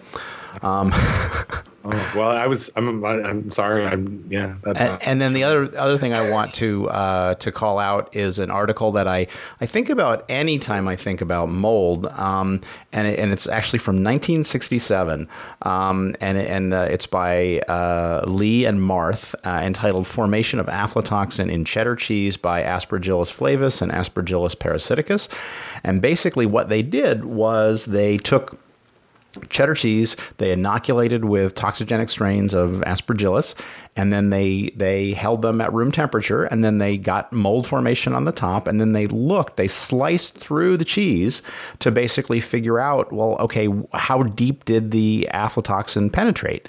And this is where we get recommendations. We get the recommendation that it's okay to slice, cheese of a certain, thickness. So no aflatoxin was detected in cheese more than 1.3 centimeters from the surface. And so if you have moldy cheese with toxins in the mold and in the cheese, you can slice off 1.3 centimeters or more, and you can be assured that you're not getting any aflatoxin. Now, that was with cheese.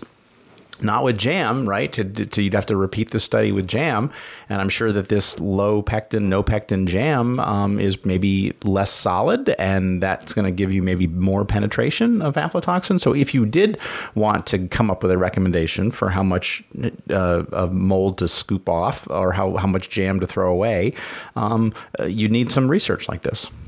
Huh? Yeah. Okay. Good. This is good. Good one. No, we're going back into the history of molds. Aflatoxins. What else we got going on? There's some other feedback in here. Let's do it. Okay, so we've got. Let's start with. Oh, so just a little bit of real-time follow-up. Terroir is the complete natural environment in which a particular wine is produced, including factors such as soil, topography, and climate. So I was right about that. So that Twitter user's name is a play on that term. Huh. All right. All right. So this comes from for listener of the show, friend of the show, who I think we've given a name to before, but we'll go with Deep Sauerkraut. This is one of our friends from the International Association for Food Protection. Messages: all the rage now is fermented foods. Is it safe to make your own sauerkraut? I hear you leave it for weeks in the jar. Is there anything on the podcast regarding this? So you answer this, but why don't you? Yeah. So it turns out the answer is no. We have not. We've talked about fermented foods, but we have not specifically talked about sauerkraut. And so in my response to the listener, I said basically sauerkraut is pretty bulletproof as a fermented food, as long as you get the salt content right at the beginning. If you don't get the salt content right, then you can have an uncontrolled fermentation and it could be trouble. I did a little bit of advanced Google foo, basically searching for the word sauerkraut in any domain that ended with edu. I found a couple of different articles. We will link to at least one of them, and we'll link to the first one, which was the top hit, which was from our good friend Elizabeth Andress at the National Center for Home Food Preservation. And she has a recipe for preparing sauerkraut. And basically it's 25 pounds of cabbage and 3/4 of a cup of canning or pickling salt. And it makes about 9 quarts of sauerkraut. So it's pretty easy to make. And then she has a recipe or she has directions for how to hot pack or raw pack that. So there you go.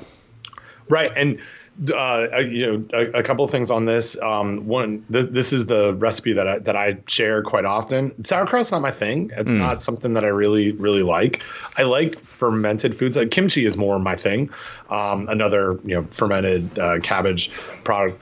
But this is, I think, one that we teach a lot of home food preservation here in my state around sauerkraut, because it's a somewhat easy fermentation that really doesn't go wrong very very much.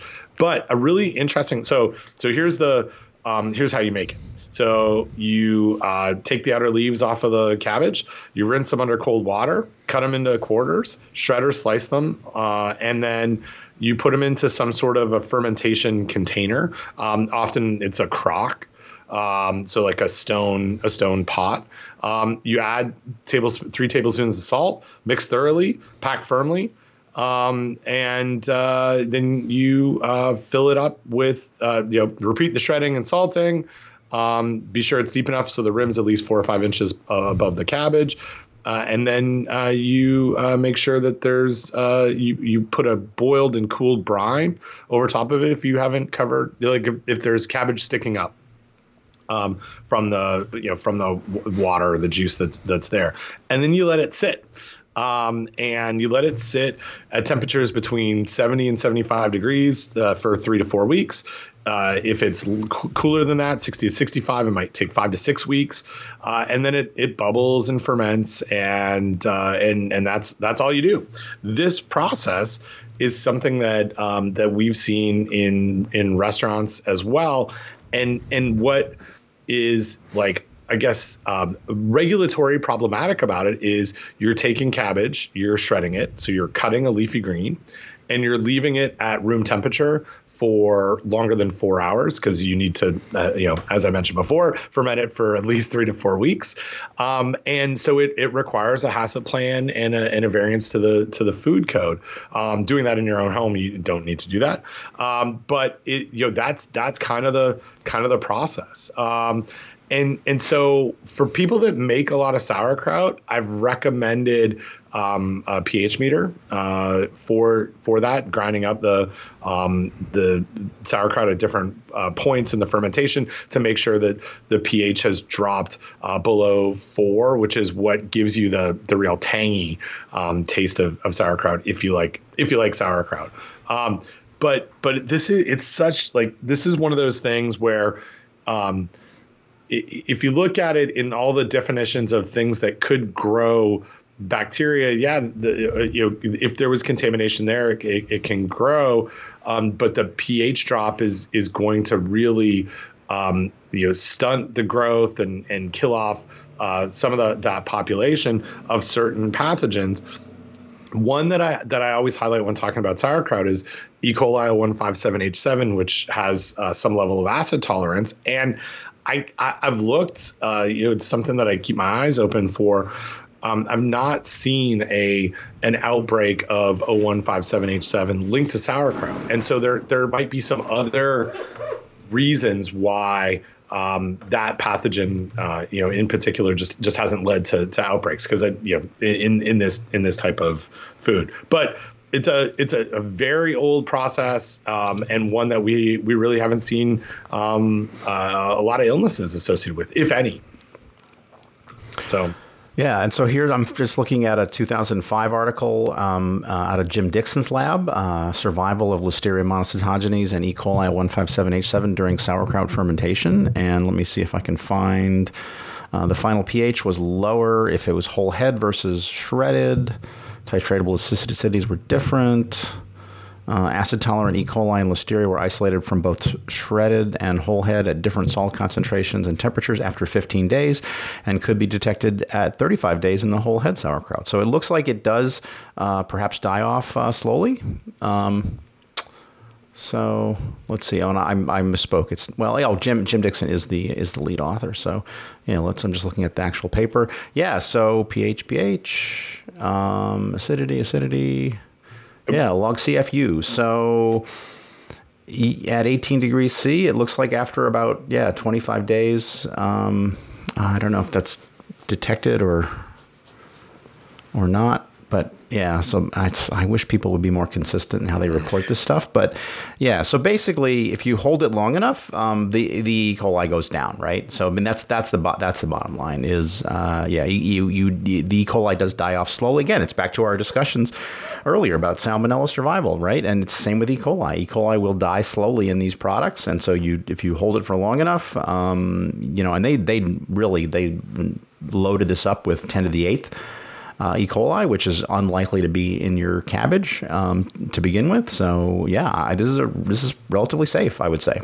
Yeah, and so that's if you're going to eat it. So essentially fresh without any process. What Elizabeth has at the National Center for Home Food Preservation is processing time. So after Right. you fermented your sauerkraut, and to deep sauerkraut's question, you put it into a jar, you process it, and Elizabeth has both hot pack and raw pack processing time. So for raw pack, in a quart jar, for instance, at sea level, so 1,000 feet where I am, it's a 25-minute process in a boiling water bath, which would take care of those vegetative cells. And this is where that full fermentation really matters. Having the pH drop. You're essentially fermenting this food, taking this cabbage, which would have a pH above 4.6, probably in the like 6 range, and you put it in this jar with an anaerobic environment. If you are not getting that full fermentation and the pH drop below 4.2 would be, or I guess 4.6 is where 4.2 is what the food code kind of looks at, and 4.6 is where much of the work that FDA looks at in acidified foods focuses on. But if you're not getting that, and then you put it in this jar in this anaerobic environment and you heat it up, there are potentials for botulism issues. But again, this is one where I think you're not, if you're not making sauerkraut, like if it's after 4 to 6 weeks of fermentation, if something's gone wrong in that fermentation, you've got a whole bunch of spoilage that's happening. Yeah. And again, just to look at the Dixon article, basically the pH for their products, they start about 6.25 or so. And then I would say within about a week, you are under that 4.2, right? So yeah, if you fermented this thing for weeks and you're not below that pH needed to make it safe for canning, you've got a whole host of other problems. Right. And the other thing I'll point out, too, is that I was looking for recommendations for storage for the product. But I think basically after it's done, either you're going to make it with the intent to can it or you're going to freeze it. And it looks like on the one, there's a University of Minnesota webpage, which basically has the same canning directions, or it says freeze for 8 to 12 months. And so, and again, all of these recipes are for using a massive amount of cabbage. So this is not something that you make a little bit of, or it's probably not something you make a little bit of. You're making it with the intention to can it or to freeze it, because you're making pounds of the stuff. Yeah, no, absolutely. And it's something, to reiterate something I said earlier, it's something that's been around for such a long time. Like historically, we've just not seen illnesses with it. Yeah. And like I said in the message, bulletproof. Basically, this is a very reliable fermentation. It's well characterized. There's studies that show the ecological succession. You get this organism, then you get that organism, and so very, very reliable. Awesome. Cool. All right. So we got another piece of feedback. And I think if we do this one, I think we're all caught up on feedback, right? Well, we're all caught on feedback that we've decided that we're going to take as feedback. I have a whole folder on my computer here. I have, I don't know how many messages here. 22 messages, Ben, that I have. During the pandemic, I've sort of modified my email system, and so during the pandemic, I was getting a lot of feedback, food safety talk feedback, and I was just throwing it into a folder on my computer. So I've got a lot more. Wow. That's sort of been quarantined during the pandemic. If you ever want to talk about any of it, and I've been saving stuff for Risky or Not and food safety talk in separate folders. Well, we'll get to those. Okay. Feedback, but for today's feedback. Yes, we'll catch up for today. Yes. So this is from Deep Chemicals, a frequent writer. Well, earlier writer, frequent listener. I've written in before. I've had my question answered. I still love the program, of course, and I'm finishing up Risky or Not backlog as well. So always be promoting. We have this other podcast called Risky or Not, which is at riskyornot.co, where we talk about things in a much shorter way, whether it's risky or not. So the question is, I'm curious to hear you all talk about the mindset of someone who studies microorganisms and sickness the way you all do. I'm a music teacher, so I'm completely outside that works, but I'll say that in my own mindset has shifted tremendously with the pandemic. Whereas I used to think about surfaces and people as the causes of potential sickness, I now imagine actual microbial particles and think more about the virus or bacteria itself. I think it's a common reaction, or I think a common reaction to someone with a cold is, oof, keep your distance, but not, which is great, but not total avoidance or social distancing. I'm trying to articulate that my mindset around illness has become much more focused on the little guys, the microbes, than on the idea of catching a cold or catching COVID-19 in the way one would catch the flu. It's gone from human perspective to more of a viral one.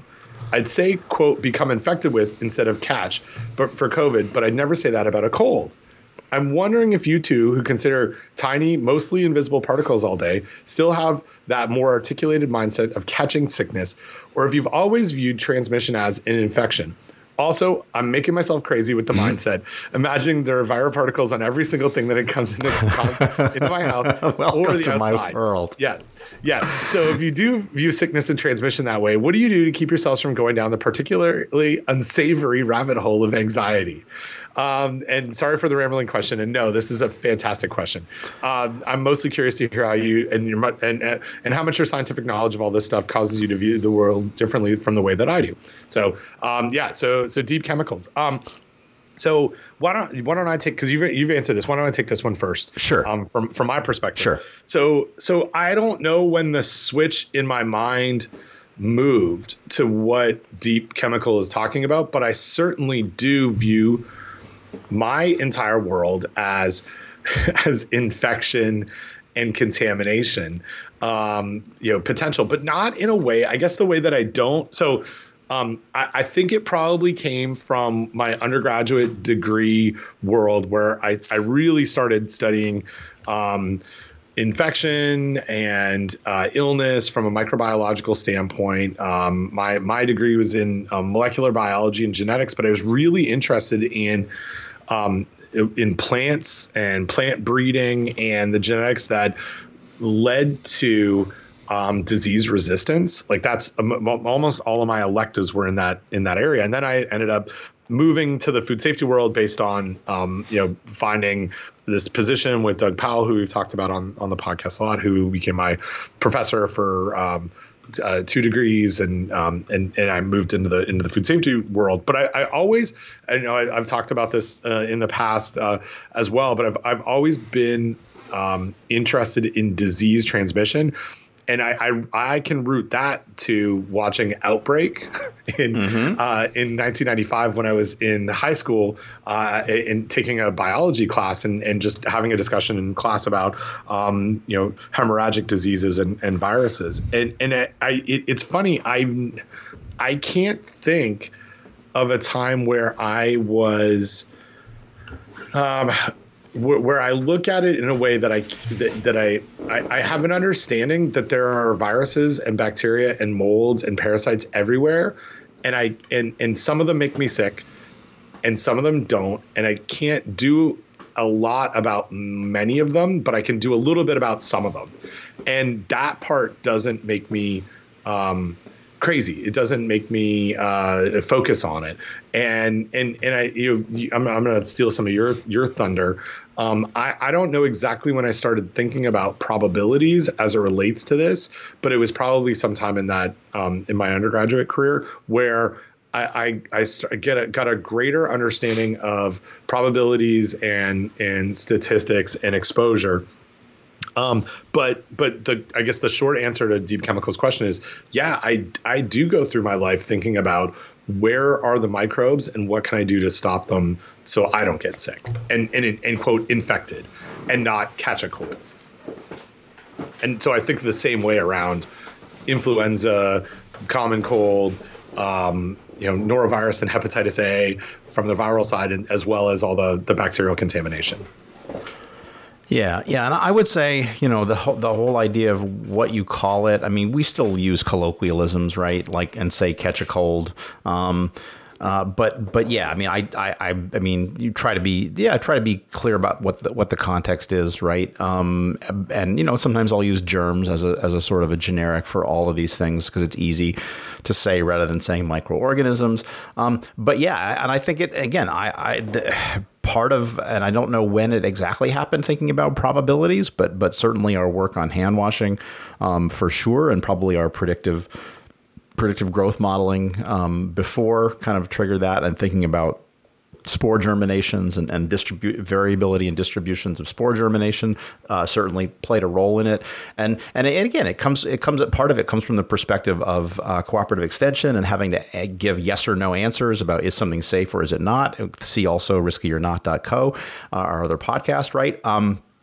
Where we're not allowed to dither and we have to be definitive, but yeah, the world is complicated, and an analogy that I keep using because it works for me and I think it's mostly works for other people is like think about it, lottery tickets, right? Where every cell, every virus particle is like a lottery ticket, and if you buy one lottery ticket, you probably won't win, but if you buy 1 million lottery tickets, you're going to win, right? And you'll contract illness, and then it's about getting the organism from one place to another. And I do think about it. In fact, I can give you an example of where I thought about it this morning. I was taking the dog for a walk, and we walked by the neighbor's house, and they have a puppy that they put out on a run outside, and the puppy is very sweet. And I always like to go over and say hello to the puppy and petting the puppy. And then it occurred to me, well, what if the people in that house have coronavirus and there's some on the dog? And then I was trying like really hard for the rest of the walk not to touch my face with the hand that I used to pet the dog, but I was still touching my dog's leash and touching with both hands. And so, when I got back from the dog walk, as I always do, I sanitized my hands because at some point I picked up some dog poop, not with my bare hands, but just as a general practice. So I do think about these things, but it's not. There are legitimately people who suffer from OCD who are really worried about it. And I just don't, right? I mean, I know hand washing is not it's not magic, as in contrast to the CDC video, which claims that hand washing is magic, right? I mean, washing your hands is good, but mostly when it comes to coronavirus, COVID-19, stay away from people, right? That's how you're going to get it. Yeah. So, but I do think about this all the time, and it gives me ideas for experiments to do in the laboratory. But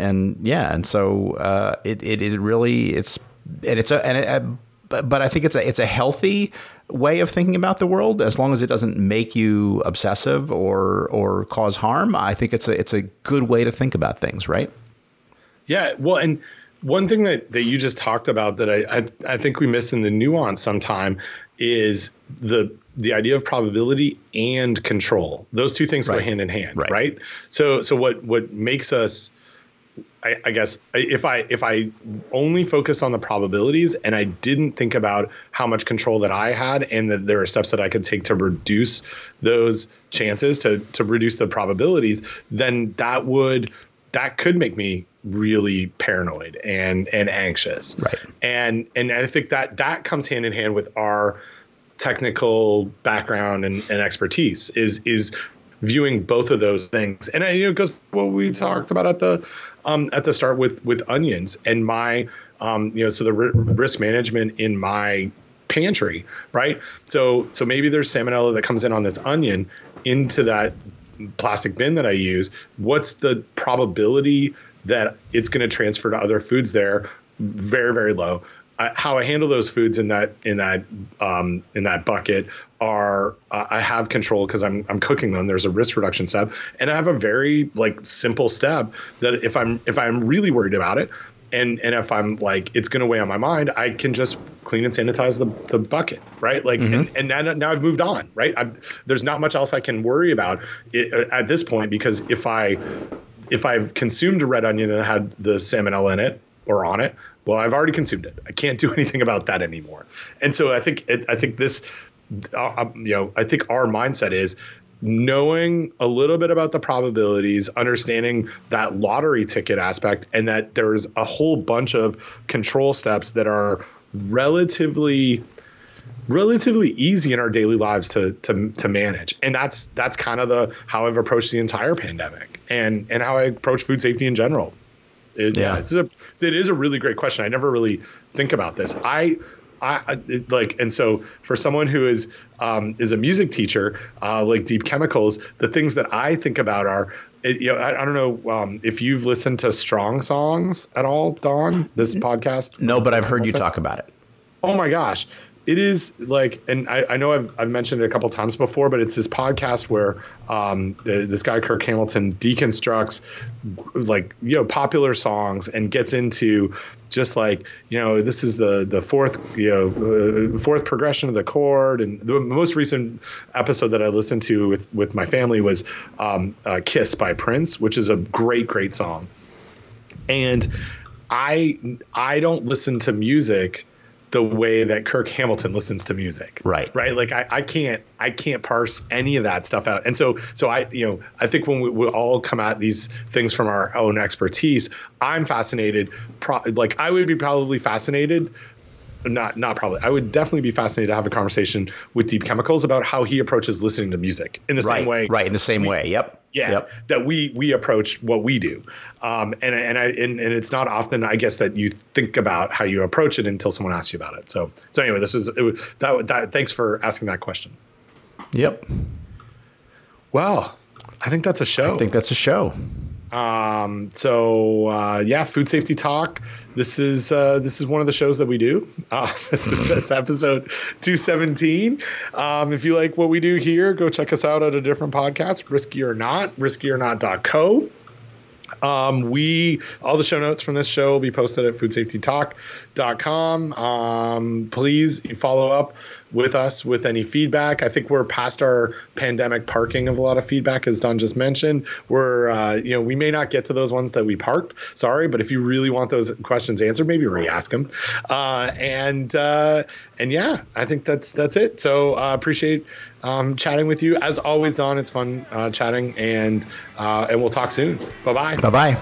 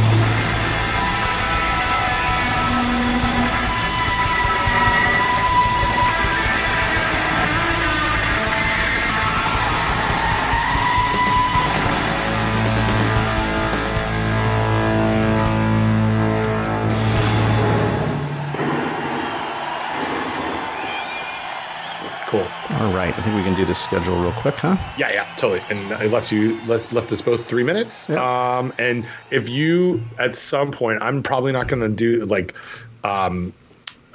be able to edit until after about 11:30. Okay. If you could just upload the file into Dropbox, that would be awesome. I will do that. And okay, so we are doing Risky or Not on Thursday. We are, as a reminder.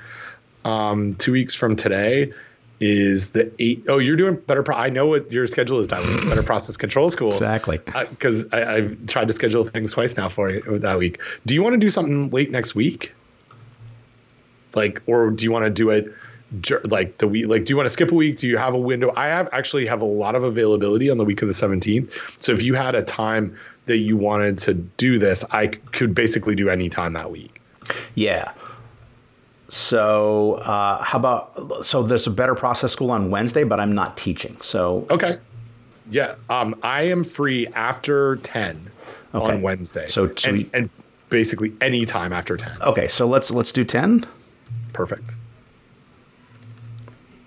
All right. FST 218. And yep. Cool. All right. Well, that was good.